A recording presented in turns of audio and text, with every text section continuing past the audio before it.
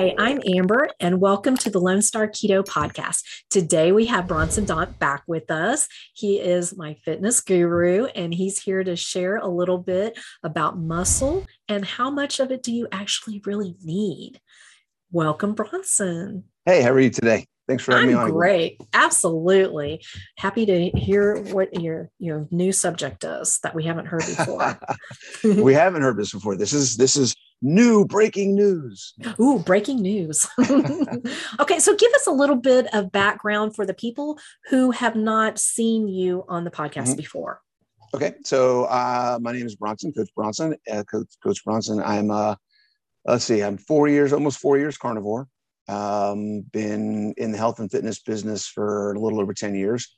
And I currently run a online fitness program that people can subscribe to get a good, well-rounded functional fitness program, get somebody that's coaching. I really focus on keto carnivore people that are in that space, because there's a lot of focus on the nutrition side when we talk about keto and carnivore, and there's not much talk about how much of an importance there is on the fitness aspect of the whole puzzle. So it's two pieces.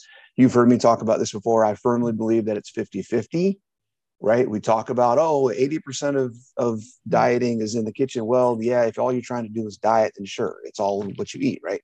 If you're trying to actually improve your quality of life, then you need to fuel your body and you need to use your body at equal measure, equal parts. So I try to bring that other aspect into the keto space. Perfect. And yeah, I'm still working on that. Don't give me crap, Bronson. No, not at all. Not at all. Everybody's at a different spot, right? Everybody's starting I'm telling somewhere you. different. Yeah, I got the diet. I nailed that. But oh, that other part. Yeah. Yeah. Yeah. Well, it's those things. It's the things that we know we need to do that are usually the things that are holding us back. So there's a lot of people out there who, and in most of my clients, most of the people I've probably ever dealt with were people that were following a nutrition plan. They were doing something for nutrition and just frustrated because they could never make it last. They could never make it stick. It was always up and down. It was always on and off.